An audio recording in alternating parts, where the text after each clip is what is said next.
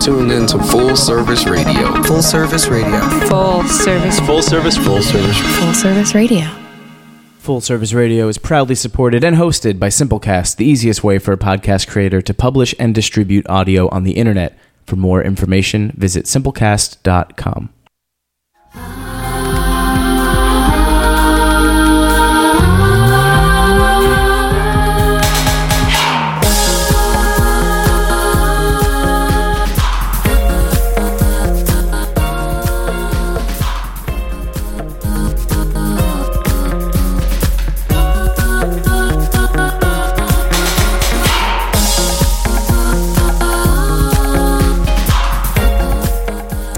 Hi everyone, you're listening to District Derkas. A Derka from Yemen, that's me, Sama, and a Derka from Algeria, that's Lilia.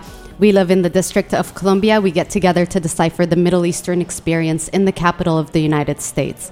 Our topics include feminism, sexism, terrorism, absolutism, atheism, monotheism, socialism, etc. and all the prisms and schisms in between.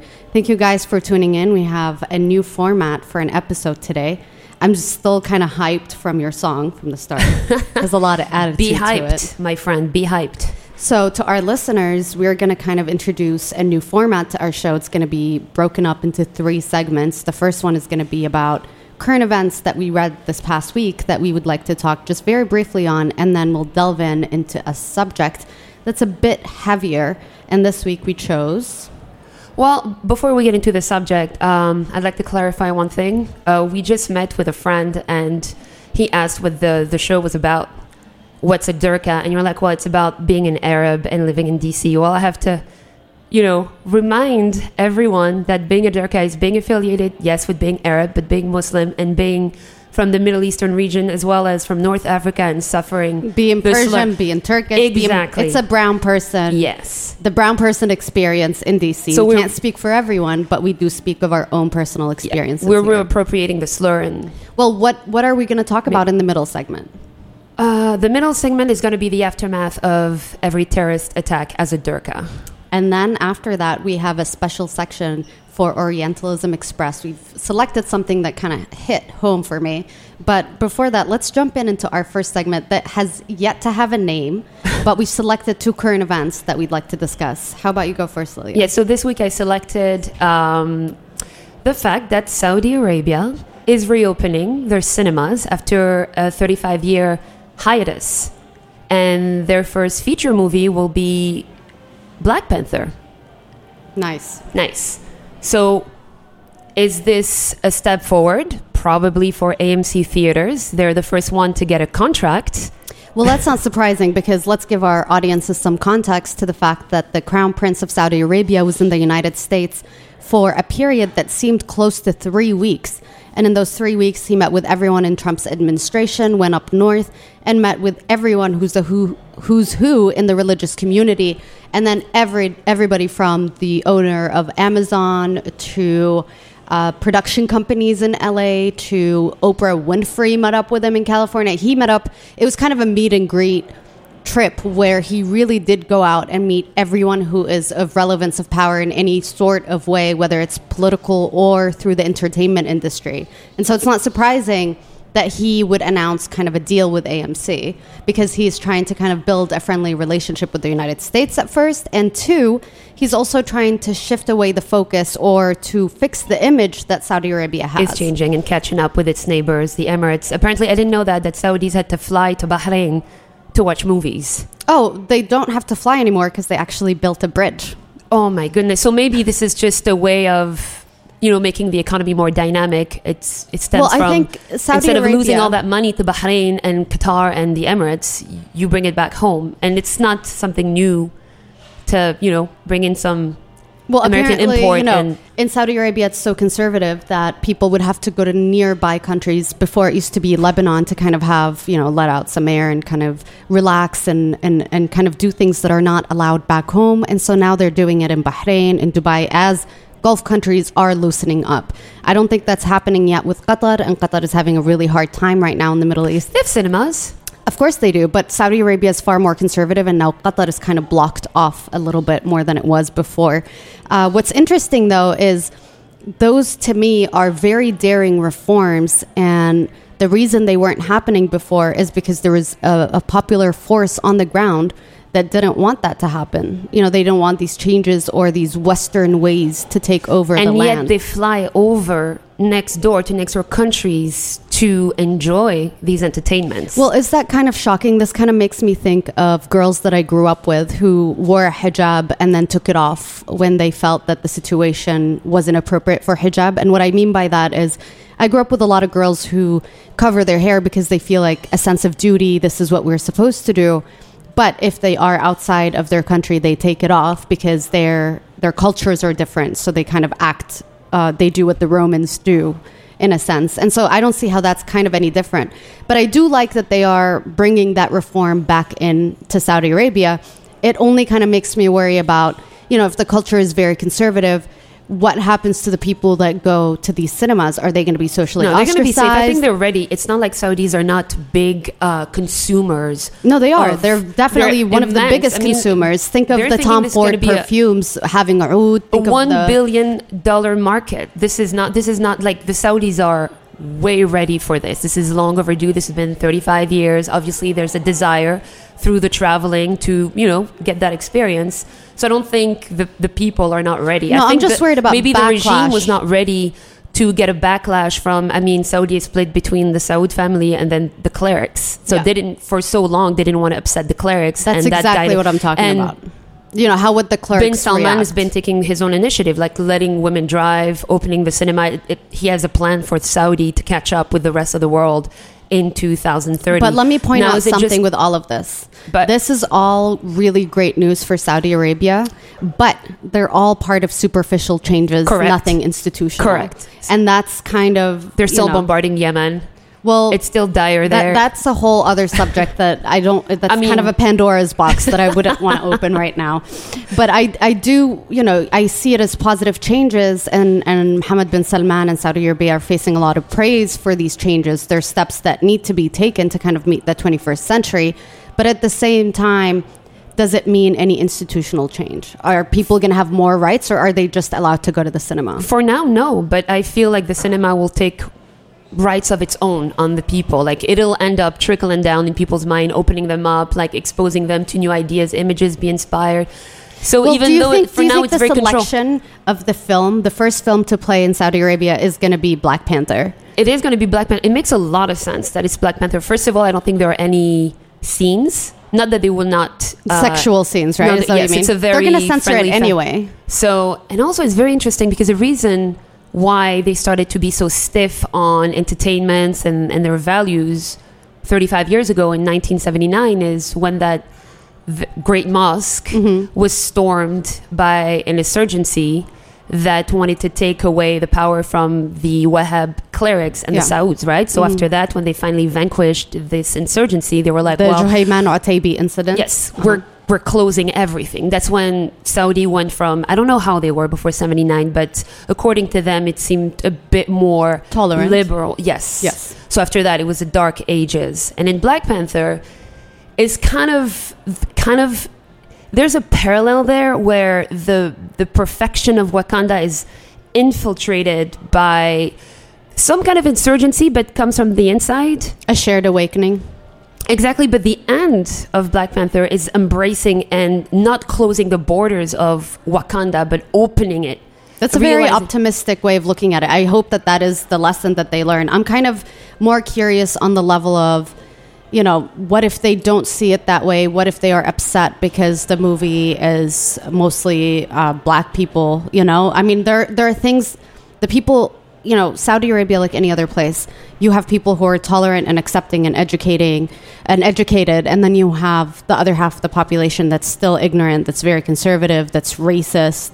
How is that going to play? And one of the things that I'm really curious about is there are magazines like Hiya and Sayyidati where they would actually color up the sleeves for women if they wore sleeveless dresses and shirts. How would that play out on a movie? Are they going to attempt to kind of cover up their bodies through some sort of animation? I mean, I think it'll be in the curating, but honestly... But they can learn from the Emirati experience. It also seems that they're channeling their people. Like, there's a lot of unrest right now. There's a lot of tension. Yeah. There's a lot of disparity between what the people want and the regime, and I think this is a way of channeling Appeasing the them. masses. Like, sit down, have some popcorn, watch something nice, calm down. I think it's a great way. I think it's a great way to calm people down, give them an opportunity to live. And talking about calming people down, some people were turned up in your current event that you picked for this week. A little too turned up for yeah. people expecting babies. So when we said that we're going to pick 2 current events to talk about, I almost thought that I'm going to come here and talk about the bombings in Syria. And I was Same, like, and I was oh like, God, I nah. hope I don't get too political. But then something very bizarre happened.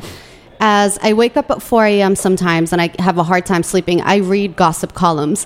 And this week, the thing that hit the news most was that Tristan Thompson was cheating on Khloe Kardashian and that this video leaked everywhere. And so while I was reading about it, I was reading about, his cheating, the scandals, the many times that he's gone out and done something like that. And then something hit home. In one of the places where there was a video of him being with 2 women, it happened here in Arlington, Virginia, and it happened at Darna. And you didn't know about Darna before this. But were you being ironic when you say it hit home? Because Darna means our home. Yes, in a Lebanese accent. It's from Dar. Darna means our home.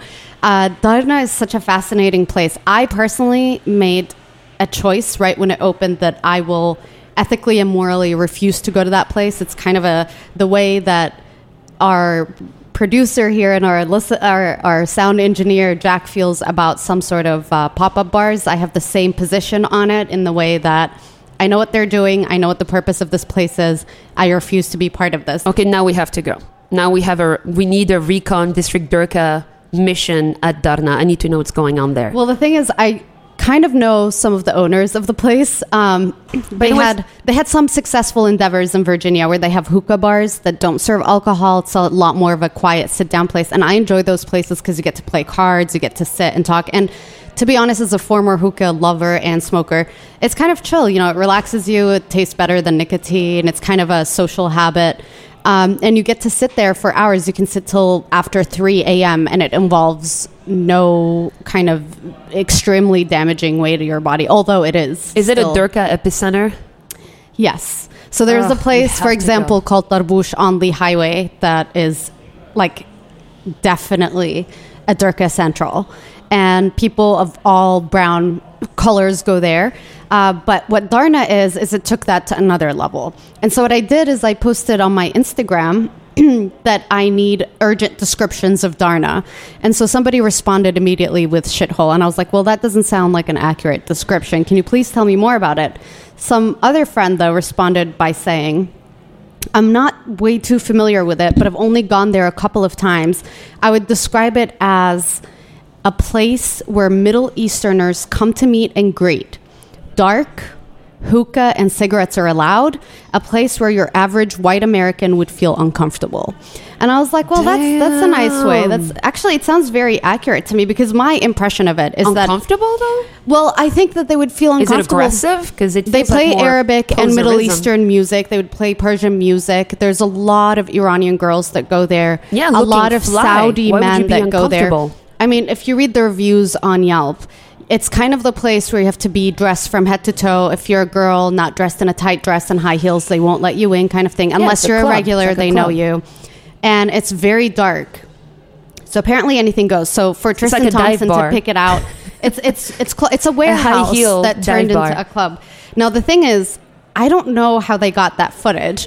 And I'm kind of super eager to get in touch with Darna and be like, hey, do you guys have any comments about the Khloe Kardashian, Tristan Thompson incident? Maybe we can get You gotta gather that. Anyway, the 3 girls or the 2 girls definitely had some Durka to them. And do we consider... I mean, I do. This happened. The Kardashian in is Durka. Is that like a 2017. many? The Kardashians are multi-entry Durka definitely issue half right here? Durkas because I mean, they're Armenian. Armenian. So Yeah, there you go. So definitely they've helped, in my opinion, they've helped make the Middle Eastern standard of beauty Yes. more of a norm. But then The they went norm, too almost. far. They went too far by like plastic surgery. And when you see the girls with whom he's cheating, they're all. I mean, they The look like same Kim K. appearance. They're like the same. So You know, the burn. I'm going to the kind of burn. flatter myself and say that we are a happy medium of, black and white beauty.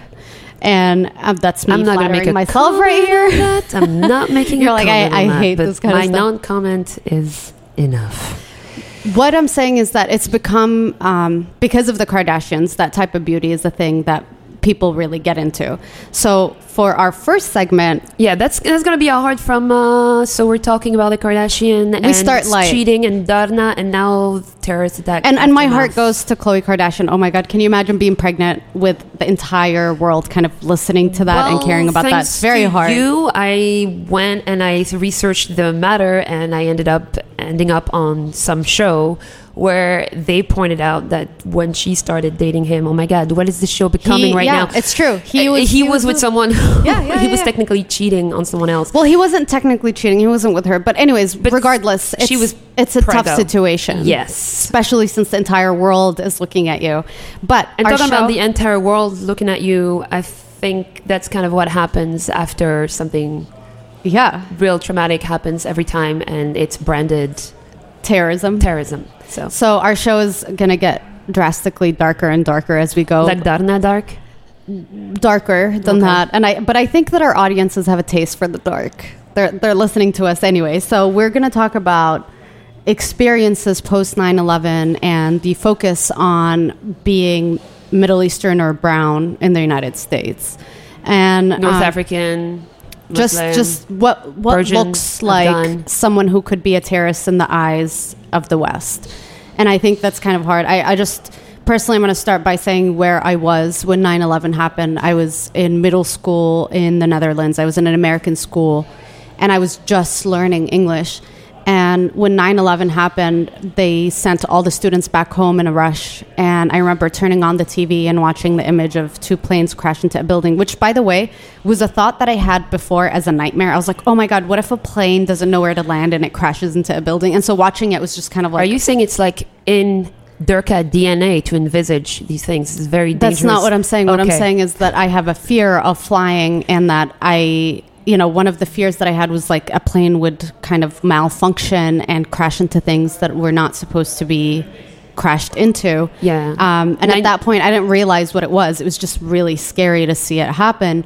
And I just remember that the school gave us kind of like a week off. And then right after that, I think, I wasn't even in America, but the school had security guards outside. We had cameras everywhere. You weren't allowed to congregate. There's just like this extra sense of, if you're American worldwide, you have to shelter yourself, and you have to have this extra security, and you have to be blocked off, and you have to be terrified of outsiders. And I think in America it might have been different. Like, we are under attack, we are under threat.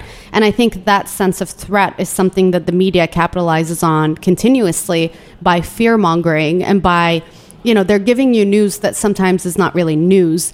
There's been statistics by Time Magazine and other news that if a brown person commits an act of terror, it's covered by the news media longer and more in-depth than a crime that's committed by, let's say, a white supremacist. And there's more divulging about the identity, like names are thrown, the picture of the person is already, like, there's a lack of deontology, whereas if it's somebody else, maybe they'll protect the identity longer until they investigate and are ready to... feel like if there's like a name that resonates Durka, then you're automatically doing the front page. And I mean, think about it. It's been every shade of color except for white. I mean, just last week, and this is going to sound really bad, there was an attack that happened in Germany where a guy drove his car into a restaurant, but it didn't make it anywhere in the news, and the German government very quickly quieted it down by saying this person is a German citizen, doesn't seem to have any ties to terrorism, so we don't need to talk about it. And so to me, I was like, well, no, because even though he has no ties to the usual terrorist groups, that is still an act of terrorism. And just because he's white and a German citizen, we don't get to pay that much attention to it. How about the dread of the event itself as it happens? Like the fear, you're experiencing fear, you're just like anybody else. And then the fear of, oh my goodness, like, is it affiliated to fundamentalism? I'm always holding my stomach, almost like, I don't know if it's cynical or anything, but I'm like, I hope it's not. I hope it's everything but that, because I don't want to face another, media circus, repercussions. I don't want to be called things. I don't want to feel like a target, which is very tough, because Algeria has experienced terrorism firsthand.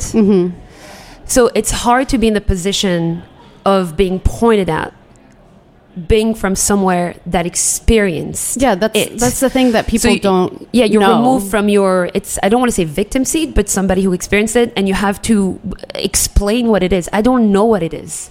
So working on Yemen and on journalism outside of the show here, a lot of times I have to explain that the first victims of these groups are the local populations of where these groups operate. The first victims tend to be people of their own, where the first suicide missions are not actually against Americans, they're against the neighborhoods that, sometimes even raise them. And so I think that people here don't realize that, but I do share a feeling with you where the minute I see that something bad happened in the United States, like, there's a mass shooting or some sort of really tragic news that happens, the first thing I say in my gut is, dear God, like, dear, universe, please, like, don't make it a Derka, don't make it a Muslim, don't make it an Arab, don't make it a brown person, don't make it someone who is in a way, shape, or sort, like in any way affiliated with what I could be, because we don't need that anymore. We have enough of it. And the thing is, I thought that, you miss, let's say we get lucky and one time it's not a Derka and it's a white person. Be lucky, just never lucky. You know what I mean? But let's say that your hopes are met, by saying that I hope this person is not one of us, and it's met. The problem is these incidents have been happening over and over again. So I get that pit in my stomach every time. I'm just like, oh, no. And now it's even worse where I'm just like, not only do I not want it to be Derka, I specifically do not want it to be a Yemeni citizen, because things are already bad as they are. Like, they're not allowed visas. They're banned from the U.S. They can't go to any country. And so in my mind, I'm just like, I really hope that it's not them, because what else can they do? Like, how much worse can it be? Because while the media is happy to point out that it's a brown person and it's terrorism, it has actual genuine repercussions by the fact that people, socially, people would look at you weird. They identify you as such, but then there are policies. I get kicked in the face. There are policies that get into place where you're not a person anymore. You're demoted as a person. And I've talked about this before in the show, where I get selected at every airport, even though I'm American, because my birthplace says Yemen. Why were you kicked in the face? Well, I'm going to save that for another. I really want to talk about like the position you're put in when these attacks happen, and I want to specifically talk about the Charlie Hebdo attacks. Yes, I was in France when that happened. Wow. So when the Charlie Hebdo attacks happened, I was really moved, because that was kind of how they operated in Algeria. What these people do is that they try to strip you of like the culture, the intellectuals, the journalists, any sort of opposition, any sort of they take care of the thinking class. They want to destroy that. Mm-hmm. So that hit really hard, because the first people to go in Algeria after the police and the military, because they have to gather arms, were the journalists. So as it was happening in Algeria, there was no social media or place to gather. I was in DC, and the museum had organized a gathering to pay our respects. Tribute. And yes. So I felt like, wow, well, at least I get to participate in this, in showing like my pain. And so I get to the museum, and obviously in majority they were French, and I see a familiar face. I see a friend of mine who walks up to me, and this is a friend. This is someone I've known for 8 years. And he's like, what are you doing here? I was like, well, obviously, what do you think what I'm doing here? And then he's like, yeah, you should be apologizing. Oh, please. Like, this is your religion. Like, your book is just, I mean, your message, like, you cannot be here without being hypocritical. Is that someone I know who's kind of hypocritical himself? Yes. Okay. But the problem is, like, you're put in this position where you either have to justify actions that you don't understand, that you don't want to understand. So you either are on the defensive or having to apologize. And that's a very dissociative and very harsh feeling to go through as you're going through the pain of what is happening. Well, I think that's kind of a problem that Islam is facing, where the younger, more liberal people are buying into the hype that it is, in fact, a violent religion, and are choosing to distance themselves from their faith and their background. And I think that nobody should be shamed of someone else's action especially, I mean, I think denouncing it is really important and saying that I do not belong to that kind of thinking and I believe that it's wrong. But do you really have to say that? No, but why do you have to say that? Because now it's implied. portrayed. Unless you're a terrorist, then you're not. Yeah, but the way they're covering this stuff is that every person from the Middle East, every person who's Muslim must think some sort of thing like that. They must think that we are all infidels in the West and that they want to get us. But you also don't pay attention to people condemning the action. They're all like, well, we don't have like a centralized anything. Yes. But there are they so don't many understand people that. who condemn, but they just don't pay attention. They just want to say there's no condemnation. They don't, no, they don't pick up the news. They don't, you know, the apology and saying the condemnation of it is not always picked up. And I don't know what else do they want. You know, what else do you want us to take up arms and fight them? Because I am nonviolent by nature. You know, I'm not going to pick up arms generally. I mean, when it was Algeria, we did pick up arms and fight them. But that's like within your own country, your own, like this is as a sovereign country, you do what you have to do. But well, let me explain very quickly how I felt was happening. So in America, the reaction for the Charlie Hebdo was relevant in the news. But I think that society wasn't extremely shook by it the way that France was. And I happened to be in Marseille when they were looking for the Charlie Hebdo female suspect that was associated with one of the attackers. And Marseille, if anybody knows, is heavily North African. It's got a lot of immigrants there. Arabic is usually spoken around.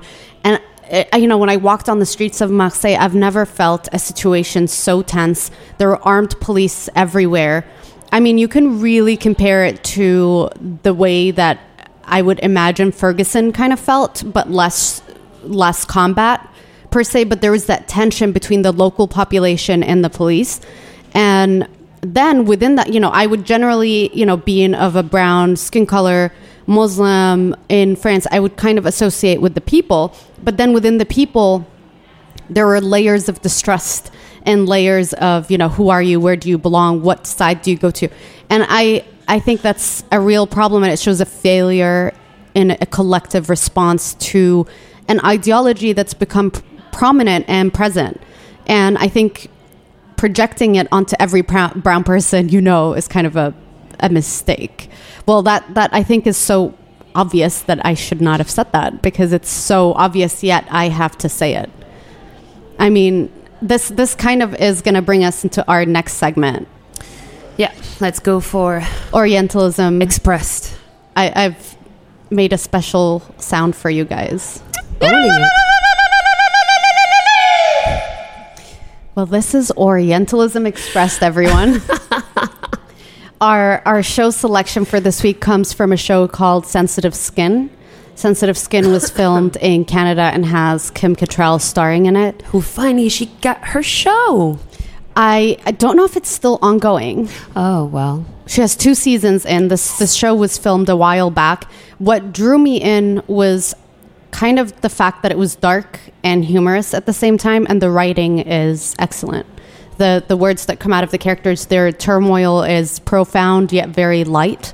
The 2 main characters are going through a midlife crisis, and they are just trying to figure out where they belong in life. And in this particular episode, we have a writer who's the husband of Kim Cattrall, who runs into a vicious and very aggressive broadcaster who does a radio show, and they have lunch together. And he was short $20. He invited her to lunch but didn't bring enough money.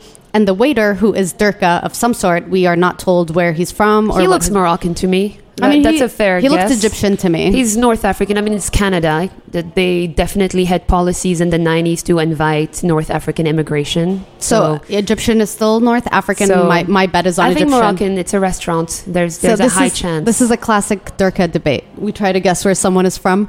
But I think it was Morocco. This is what the radio host says to him when he tells her that they're short. Yes. Listen to this. That's all the money I had. This is about that caprese salad debacle, isn't it? No, he's short, that's all. No, that is not all.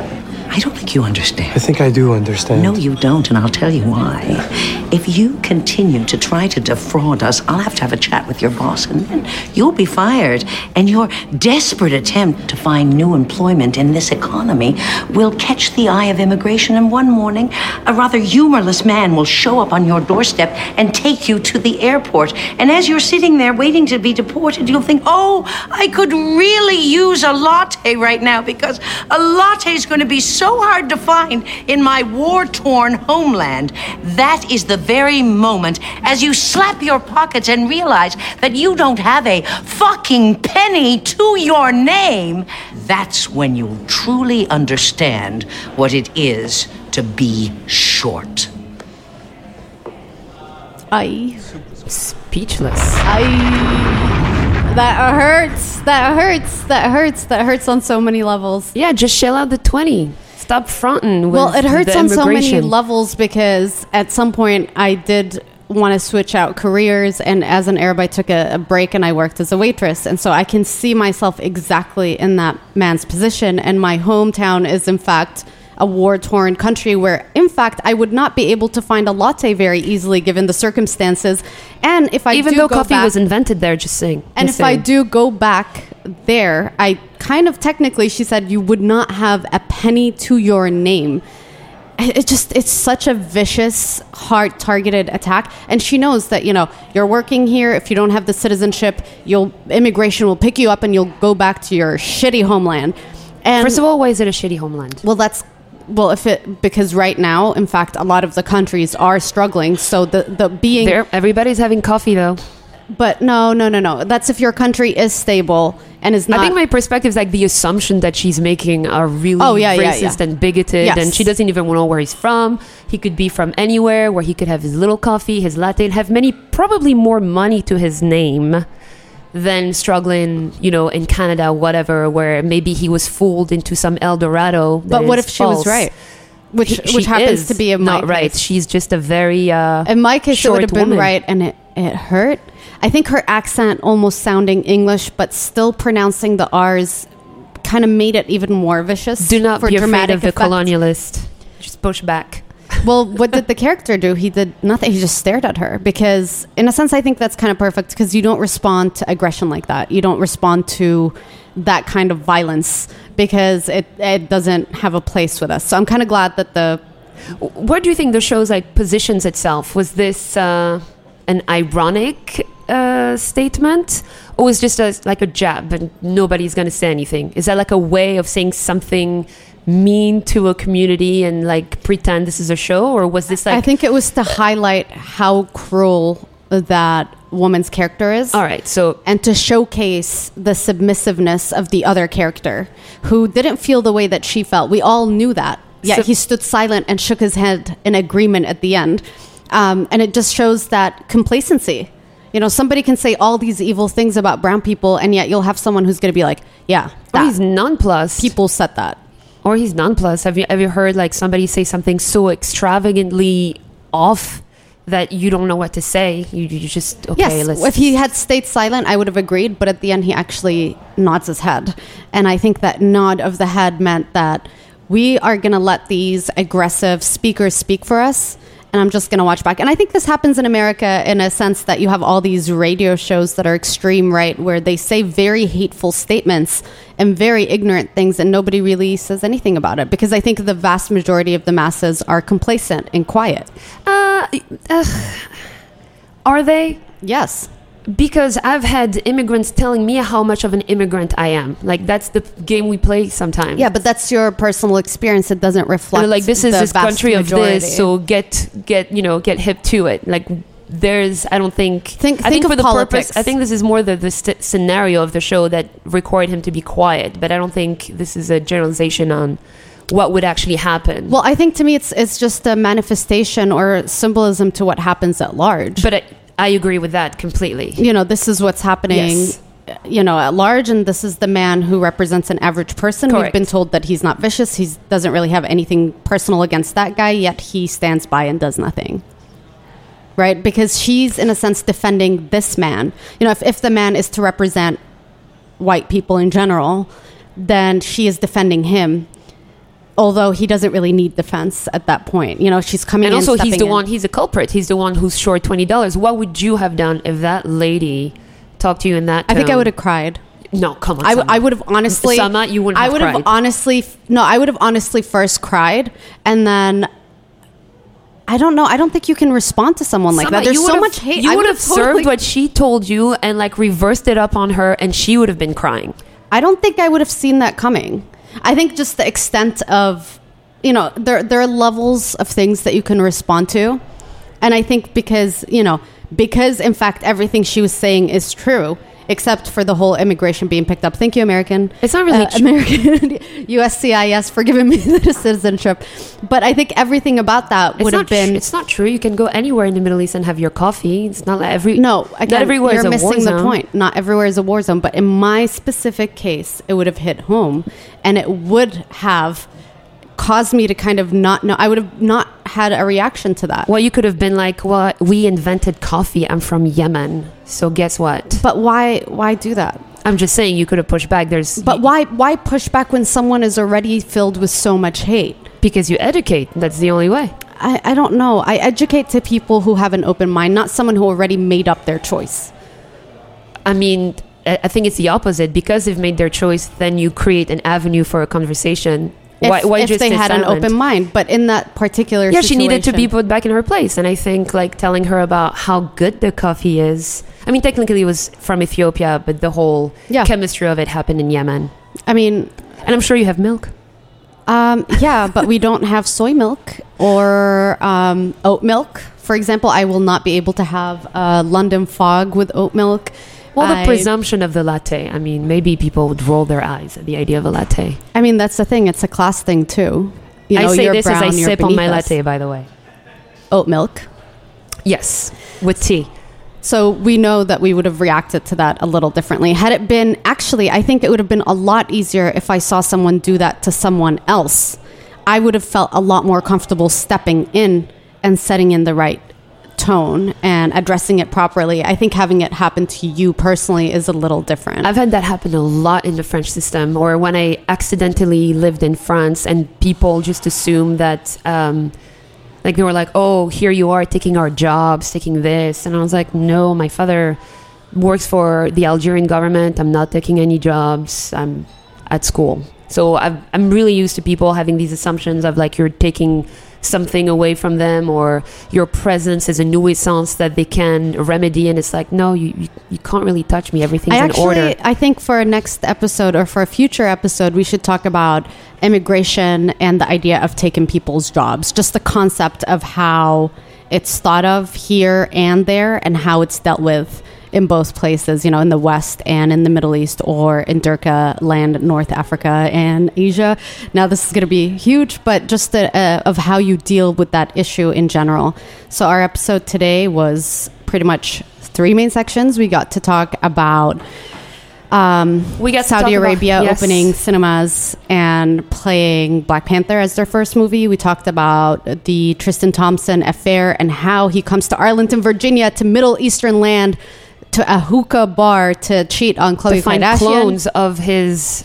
Are they any Kardashian? I guess yes. Kardashian clones. And then we talked about the aftermath of 9/11 and how it kind of put us out there and how we feel about it and how it makes us nervous every single time it happens. And then we finally talked about sensitive skin. And I think that title is fantastic for this show because that's how the comment made me feel. It made me feel like I had sensitive skin.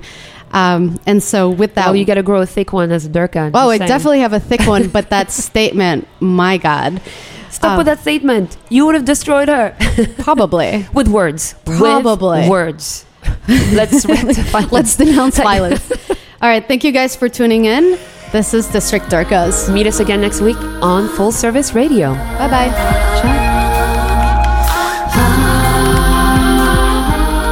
Thanks for listening to this program on Full Service Radio, broadcasting and recording from the Line Hotel in Adams Morgan, Washington, D.C.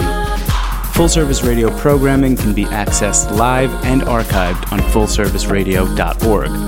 Our talk programming is available on most podcast apps like iTunes and Stitcher, and our DJ sets are available on mixcloud.com/fullserviceradio.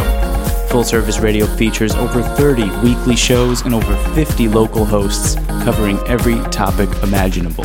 If you want to be a guest or get involved, email us at info@fullserviceradio.org. Follow us on Twitter at FullServiceRDO, on Instagram and Facebook at Full Service Radio. Thanks for listening.